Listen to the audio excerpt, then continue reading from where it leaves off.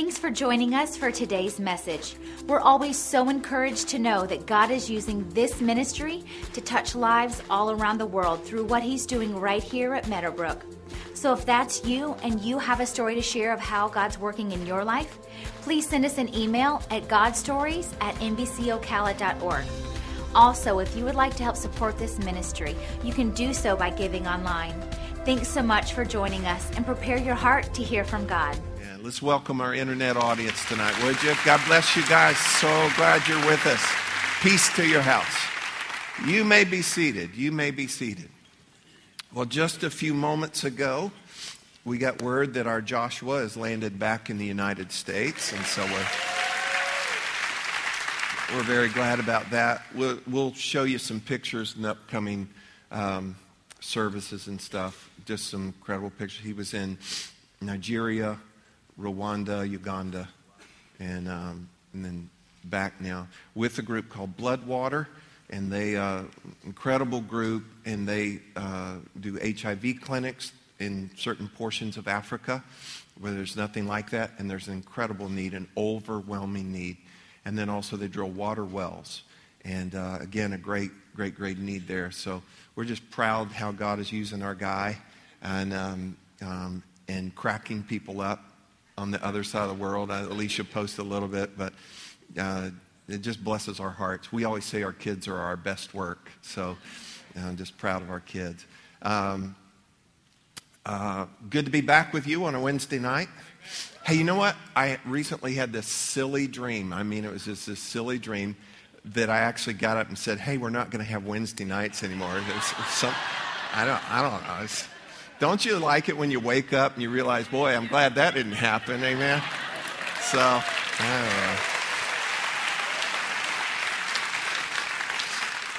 don't know. And since we've kind of re-upped on that, the Lord has really given us some incredible ideas of some things we're going to be doing on Wednesday nights. I think you're going to love it. So we want to develop out a few things.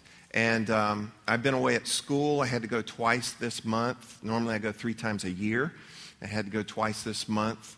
It was either twice in October or twice in June.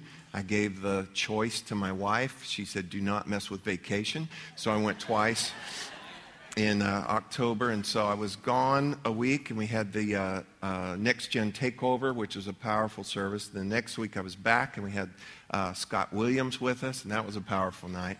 And then last week I was gone, and Alicia was in the pulpit, and yeah, thank you, baby, great job. I ordered room service and watched, so it was cool. But I said this on Sunday. Alicia and I were talking the other day. We just feel it's important just kind of keep you posted a little bit. I'm in a doctoral program. I'm kind of nearing the end in that I have 2 more classes. So I'll go again in February and I'll go again in June. There's a whole lot of work pre-session, then a very intense week, and then some post-session work. So in June I'll be done with classes, and then I have a whole year of writing, for research and writing for a dissertation, and I'm loving it. There are times where I feel like I just want to watch cartoons and eat a popsicle, but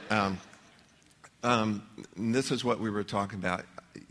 I want you to know this. The only reason I'm doing this is I feel God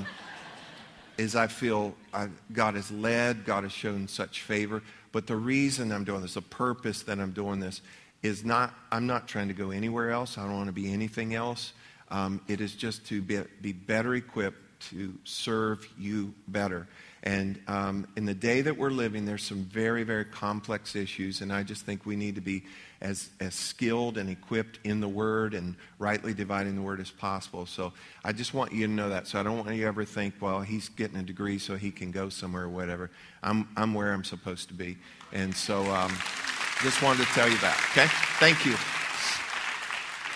Well, let's dive into the Word, and we're continuing on eschatology, which is the study of what? End times, last days.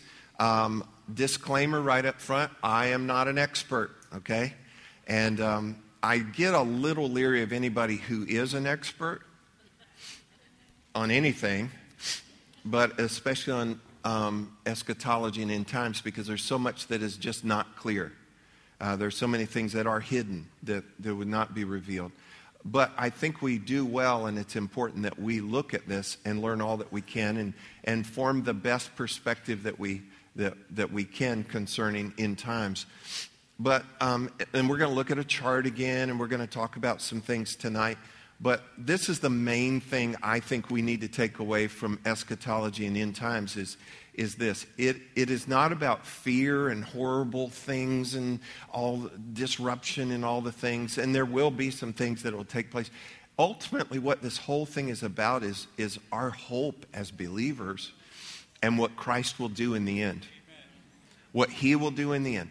And you have to push back sometimes and look at the whole big picture instead of just being this close and seeing this event and that event and these things and Antichrist and this and, blood flowing and, just all the things that will happen during tribulation and so forth. Ultimately, you just push back from the whole thing.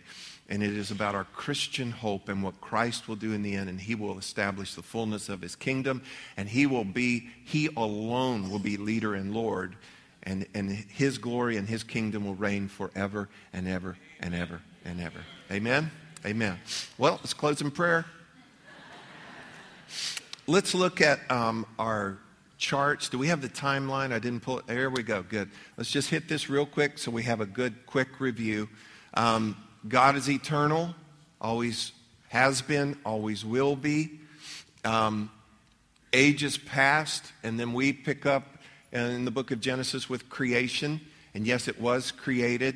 And God is so powerful that he created it with words. And so creation, the flood, and these are major events. The first coming, and we mark it with a cross just to signify everything, virgin birth, his sinless life, his death on the cross, buried, rose again on the third day, ascended into heaven. Now, when he left, then the day of Pentecost came shortly thereafter. Remember when he ascended, the end of the book of Luke, and then Acts, which they kind of connect together. He said, wait into Jerusalem till you're endued with power from on high, till the Holy Spirit comes. And so when he ascended, there's a brief break, Holy Spirit comes. That is the beginning of the church age, also known as the age of grace. Be glad you live in the age of grace. I said, be glad you live in the age of grace. How many of you were ever a teenager? Some of you know. How many of you were ever a teenager? Okay. How many of you as a teenager ever rebelled, talked back, did anything at all like that? Come on. Okay. If we weren't in the age of grace, you'd be dead. Legal for mom and dad to take you out in the neighborhood and throw rocks at you and kill you. For real. How many of you love the age of grace? Okay. And there's more on that. There's coming a time, we're not sure. There's not a sign for this. There's just mention of it. They're not really signs for the rapture, but the rapture is coming. And that's when we, as believers, will be caught up out of here. I'll show you some other things on this in a moment. While we're up here, I'll show you what happens in just a moment. But once we're gone, a 7-year period will take place. Now, we believe, and we've talked about this in previous weeks, there are different views on this. We believe that we are pre-trib, so to speak. We believe that the church is out of here because the church is, believers are not appointed unto wrath. Also, and I'll refer to this later on, we have types and shadows throughout the Old Testament. Remember, the Old Testament is the New Testament concealed, and the New Testament is the Old Testament revealed. So you've got types and shadows and things happening in the Old Testament that now we can see in the New Testament. The tabernacle, sacrifices, on and on. Well, the ark is also one of those, an actual occurrence, but the ark is a type of the rapture, okay? And so when judgment came into the earth, the righteous few went into that ark, were lifted up and above over everything. The earth then is renovated and then comes back down. It's a beautiful picture of what happens with the church. The rapture, we go up, over, we come back, and this is when there's judgment happening in the earth. At the end of the tribulation period will be the second coming, and I'll separate those out for you. The rapture and the second coming, we'll separate that out in just a moment. At the end of the second coming, over the next few weeks, as we finish out the year, we will be covering these things. You have the millennium, or the millennial reign, which is a 1,000-year reign of peace, followed by great white throne judgment. Unbelievers, and chiefly the devil, will be thrown into the lake of fire. There's a renovation of the earth, and we'll get into this later on, but then the new heaven that we'll be in will descend upon a renovated earth. Yes, sir. So how many of you like trees and rivers and stuff like that? It's God's style. That's his style, and that's part of what we'll see. And you look in the book of Revelation, you see all of those things in heaven. And then the ages to come. And there's so much that we don't know. And I'm not an expert, but I told you what I know about this chart, okay? Now let's go to the next chart real quick. And we see that once the rapture takes place, we talked about this several weeks ago, will be the judgment seat of Christ, and that's where your works and your motivations will be tested. But you yourself, because you're not saved by works, but your works will be tested as if by fire, gold, silver, precious stones, wood, hay, stubble. And it'd be tested by fire, and then only that which is precious and truly valuable can make it through the fire. The rest gets burned up. And so out of that you get reward, and even if everything got burned up, the scripture is very clear, but you yourself would be saved, because it's not by your works, okay? But our works count. What we do in our motivation does count, okay? So, and then the marriage supper, no okra. No. Please, no. And then the second coming, and we come back with the Lord at this point. Can we go ahead to the slide that we have prepared with the rapture and second coming? Can we go to that next slide? Here we go. All right. I'm just real quick going to do this, the differences between the two. Please know they're separate events. And here's where most people get confused about the rapture and the second coming. They merge the two. They are referring to, they think some things, and we've talked about this in previous weeks, so I only want to take a moment on this. These are two separate events. And when you get that confused, your eschatology is going to get all mixed up, and you're going to be thinking some certain things are going to happen here that actually are going to happen here. And so much of what we see in the book of Matthew is talking about second coming, not the rapture. Okay? So let's just compare real quick. With the rapture, go ahead. He comes for the saints. Second coming, he comes with the saints. The rapture, Jesus appears in the sky. The second coming, he touches the earth. The rapture, only the saints will see and hear him. The second coming, every eye will see him. Rapture begins a time of judgment. We've got too many on here. Begins a time of judgment. After the second coming, begins a time of peace. The rapture, believers are removed from the earth. And after the second coming, unbelievers are removed from the earth. And so a little comparison, two separate events. Here's our focus. Listen, if you're a believer, here's your focus, is the rapture. We don't know when that is. And you're not to be a sky gazer. You're not to be a slackard at work, because Jesus is coming. Well, every generation since the cross has believed that he was coming in their time. The design of it, I believe, of the rapture, with us not knowing when it is, and there not really being signs of when it is. There's signs that we know it's closer than it's ever been before. No duh. But it's kind of designed that way so that you will live in such a way as if it could happen at any moment. And get this, please, but plan as if it may be 100 years. Plan responsibly. Well, we're not going to have kids, and we're not going to save money, and we're not going to go to school, and we're not going to do this because Jesus is coming. Yeah, he's coming, but do not do that. And Paul corrected the Thessalonians about that, and the Corinthians, and so we have to be careful. He's coming, but he's coming in an hour that you think not. So he could come at any moment. He could come at any moment. So live like that, but plan as if it will be like 100 years. Okay, you with me? I want to go into something really interesting. We're not necessarily going to dive into the details of eschatology. I just think it's a good time in the middle of our study here to look at something and respond to it. And this is super interesting, kind of out of the middle of all this. Let's look in Matthew chapter 24. Matthew 24, verse 37. It says, "But as the days of Noah," remember the guy with the boat? "As the days of Noah were, so also will the coming of the Son of Man be." Now, that's speaking ahead, again, connecting something that was with something that will be. And so, as the days of Noah were, so in that time, what was going on in that time, what people were doing in that time, it's going to be similar to that when the rapture comes. Okay? And so, how was it in the days of Noah? We're not going to read all of this now. We'll get into this again in weeks to come. But people were building houses. They were eating. They were marrying. They were giving their children in marriage. There was economy. There was commerce. There were things going on. And so life is going on. And so then all of a sudden, it started to rain, folks. So understand this, that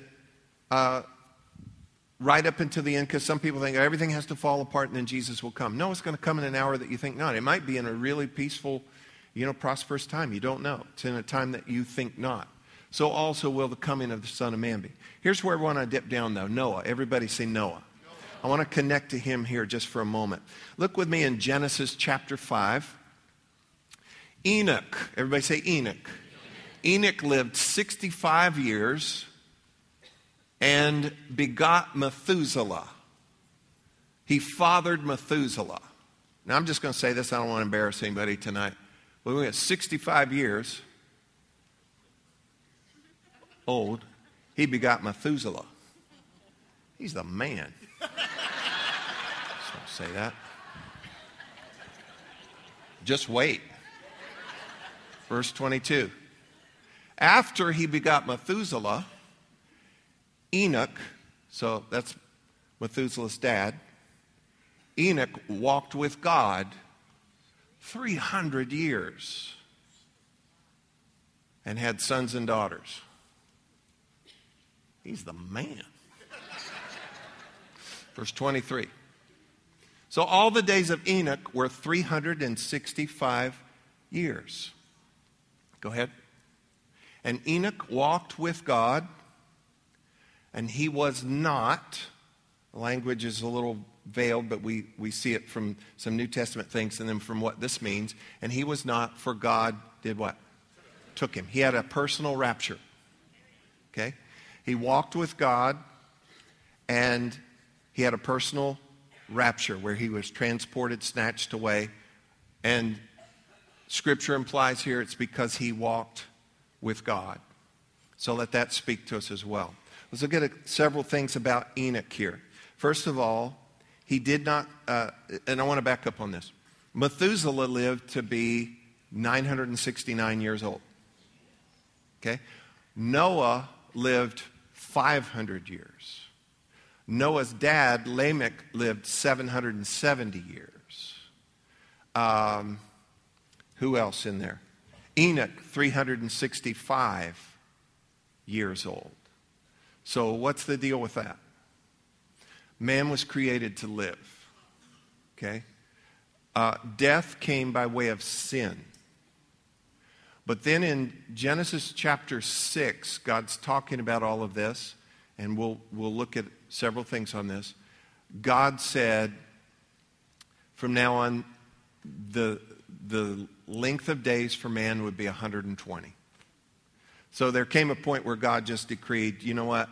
We're going to put an outside range on this of 120.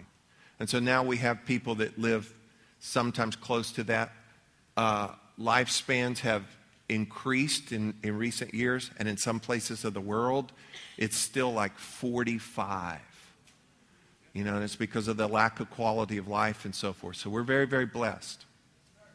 I said we're very, very blessed. Believed to live long. I said believe to live long. But you don't want to live long if you don't have peace.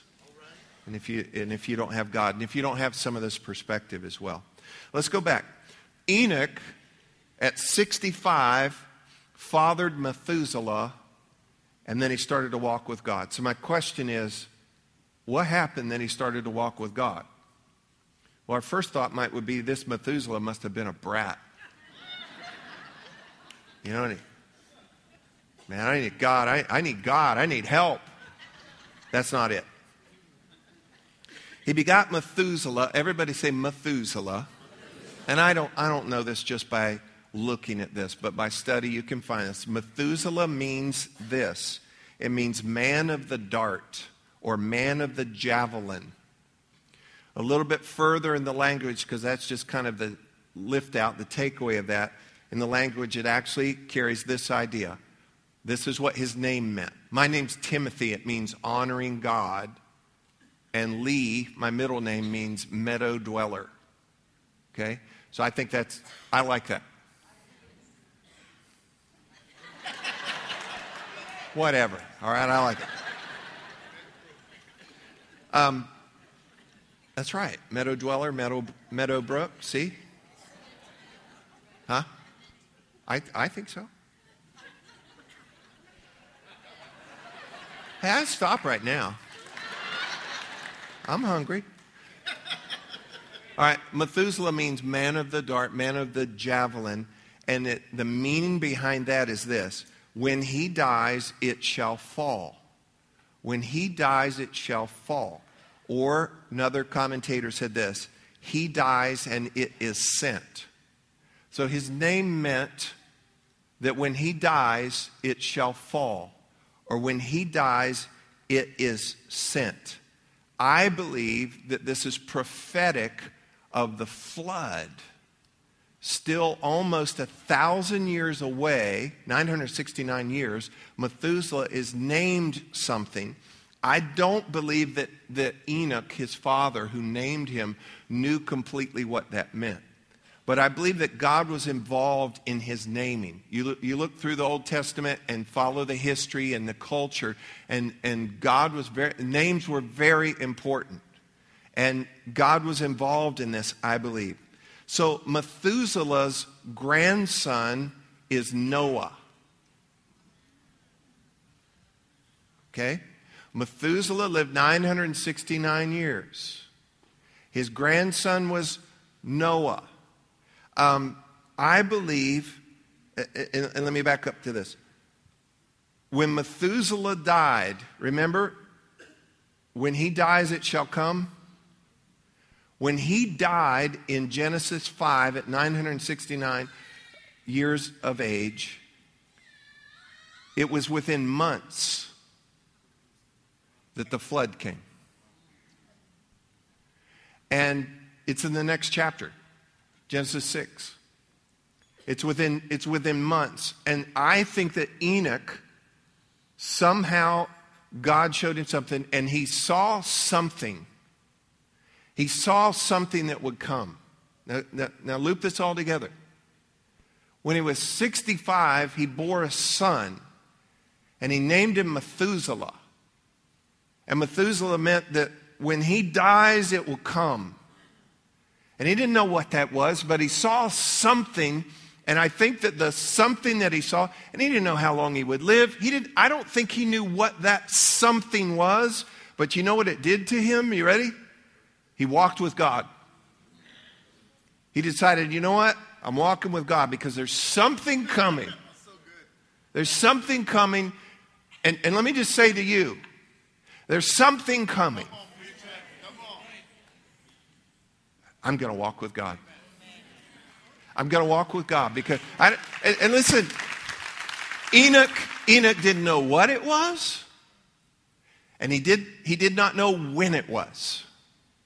But he said, there's something coming. I'm going to walk with God. Everybody say this with me. There's something coming. I don't know what. I don't know when. I will walk with God.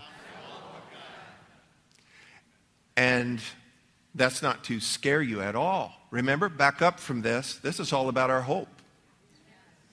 This is about our hope. This is about what Christ will do in the end. And I just believe this. I think we should have the same response. So whatever's going on in your life, and I don't care how old you are, it's time to walk with God. I said it's just time to walk with God. Tell your neighbor real quick, walk with God. Tell your other neighbor real quick, walk with God. All right, let's look real quick here. Matthew chapter 24. Doesn't that speak to you? Matthew 24. Jesus answered and said to them, take heed that no one deceives you. Now he's talking about end times here. For many will come in my name, saying, I am the Christ, and will deceive many. And you will hear of wars and rumors of wars. See that you are not troubled.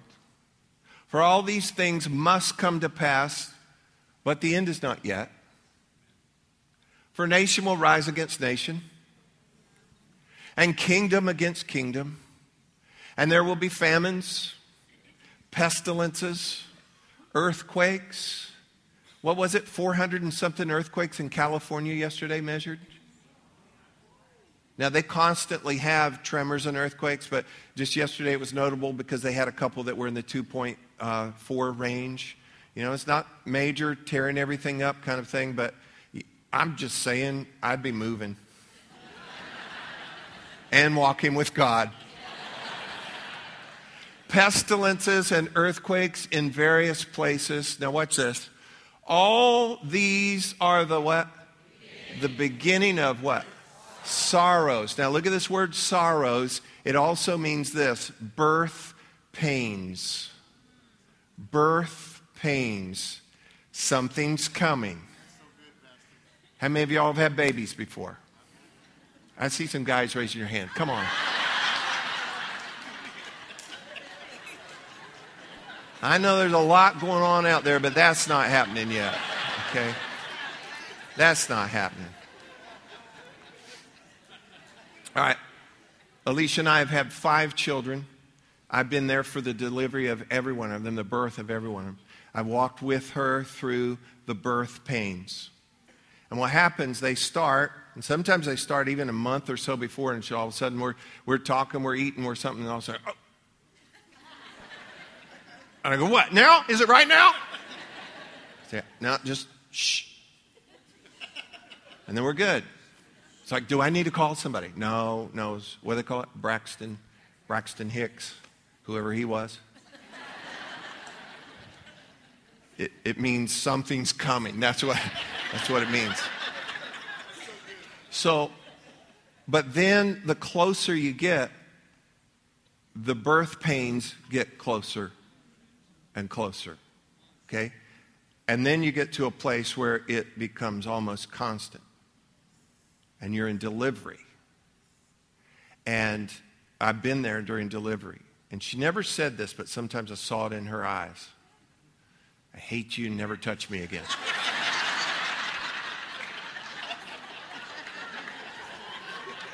I'm joking. She's going, that's not true.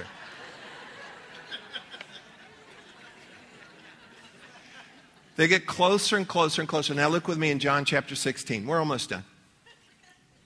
A woman, when she is in labor, has sorrow because her hour has come. But as soon as she has given birth to the child, she no longer remembers the anguish.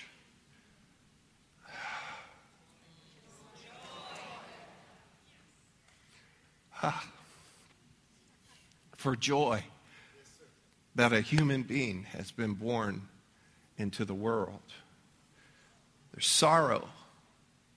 There's pain, birth pains. They get closer and closer together until it's labor. And then there's a birth of something that produces joy. Redemption draws near. The fullness of the kingdom comes. The fullness of the kingdom comes. Romans 8 talks about that all creation, watch this, all creation is groaning. Everybody say groaning. In the Greek, it's laboring. Creation is groaning. It's yearning and groaning for, you ready for this? For the revealing of the sons of God. For the revealing of the sons of God. It's actually the appearing of the sons of God led by the Son of God. I believe that is the second coming with him coming back. And then your redemption comes near. So what do we do with all of this? Let's look in 1 John 3 real quick. Beloved, that's us. Now we are children of God, and it has not yet been revealed what we shall be. But we know that when he is revealed, we shall be like him, for we shall see him as he is. Verse 3. And everyone, say that's me, everyone who has this hope in him purifies himself just as he is pure. You know what you start doing when you realize something's coming and I don't know when, and it'll all work out. I'm going to walk with God. If you have this hope in you, this blessed hope, you purify yourself just as he is pure. All of this, listen, rapture of the church, great tribulation, second coming. Pastor, what if you've told us wrong? I'm certainly not trying to tell you wrong. But the order of all of this, I believe, as best we can, and scholars that I trust and have been consistent with other things, I believe we're set up for a rapture that is pre-tribulation. Well, what if it's not? Well, what if it is? Either way, God promises to be faithful to his people. Okay? Watch what he will do. I not only believe in a pre-tribulation rapture, look at me. I sure hope so. But here's the deal. Push back from the whole thing, and you're going to see sorrow. You're going to see birth pains. And they're going to get closer and closer together. And there's going to be labor. And then there's going to be the birthing of the fullness of the kingdom of God. Our redemption comes into its fullness. Joy will come. It will be everlasting joy. And that's why we look at all of this. We look at all of this, and we're not to be afraid. This should stir our hope in the greatness of our God and what Christ will do. All of this should compel us and motivate us. I'll just tell you these things real quick. To walk with God. To guard against deception. Remember Jesus said that? Don't be deceived. To not let yourself be afraid. Don't be afraid. Jesus was real intentional about this in the Gospels. Whenever he talked about end times, he said, don't be afraid. Don't be afraid. It's almost like you're taking a child on a ride at an amusement park and they're upset. And he goes, no, do not be afraid. We got the safety seat on. This has all been checked out. It's going to have some hairpin turns and all of this. But just hang on. This will be okay. Don't be afraid. Don't be afraid. But here's the other part. Labor and share this good news. Live out this good news. Maximize your life. And I'm going to be talking about this much, much more. And see your vocation as a God-given calling. Where you work, listen, Christianity is not about an hour on Sunday and an hour on Wednesday and a little devotion in the morning. God has strategically distributed you everywhere that you are. Even you may not be in that job or that place forever, but you're there right now and he's there with you, and he wants you to live and shine in the dark and be salt and be light and be sugar so that people can see. They can see. Your vocation is part of God's plan for your life. It is your calling. You're a truck driver, you're a brain surgeon, whatever you are. Whatever you are, wherever you go. Well, I'm retired. Well, good. Well, when you're golfing or you're making baskets or whatever it is that you do, I didn't mean that wrong. Shine and maximize your life. Genesis 5, and I'm going to finish with this. This is in the Amplified Bible. Watch this. When Enoch was 65 years old, Methuselah was born. Now that means a whole lot more to you, doesn't it? Enoch walked. Here's what I wanted to show you in the Amplified. Enoch walked in habitual fellowship with God. The New Living Translation says in close fellowship with God. After the birth of Methuselah, 300 years, and had other sons and daughters. So all the days of Enoch were 365 years. And Enoch walked, here it is again, in habitual fellowship with God. And he was not, for God took him home with him. Personal rapture. Your rapture is coming. Our rapture is coming. And whether we die or whether we fly, something coming, but we're okay. When's it going to happen? Don't know. But here's the only response. Walk with God. Walk with God. Everybody say it. Walk with God. And let's do it like Enoch. Habitual fellowship is the pattern, the manner of your life. I'm walking with God. When you lie down at night, give it all to God. When you get up in the morning, give it all to God. Are you hearing me? Give it all to God. Get alone with God. Solitude is full of God. And let's just walk with God. Say it one more time. Walk with God. Did y'all get anything at all out of this tonight?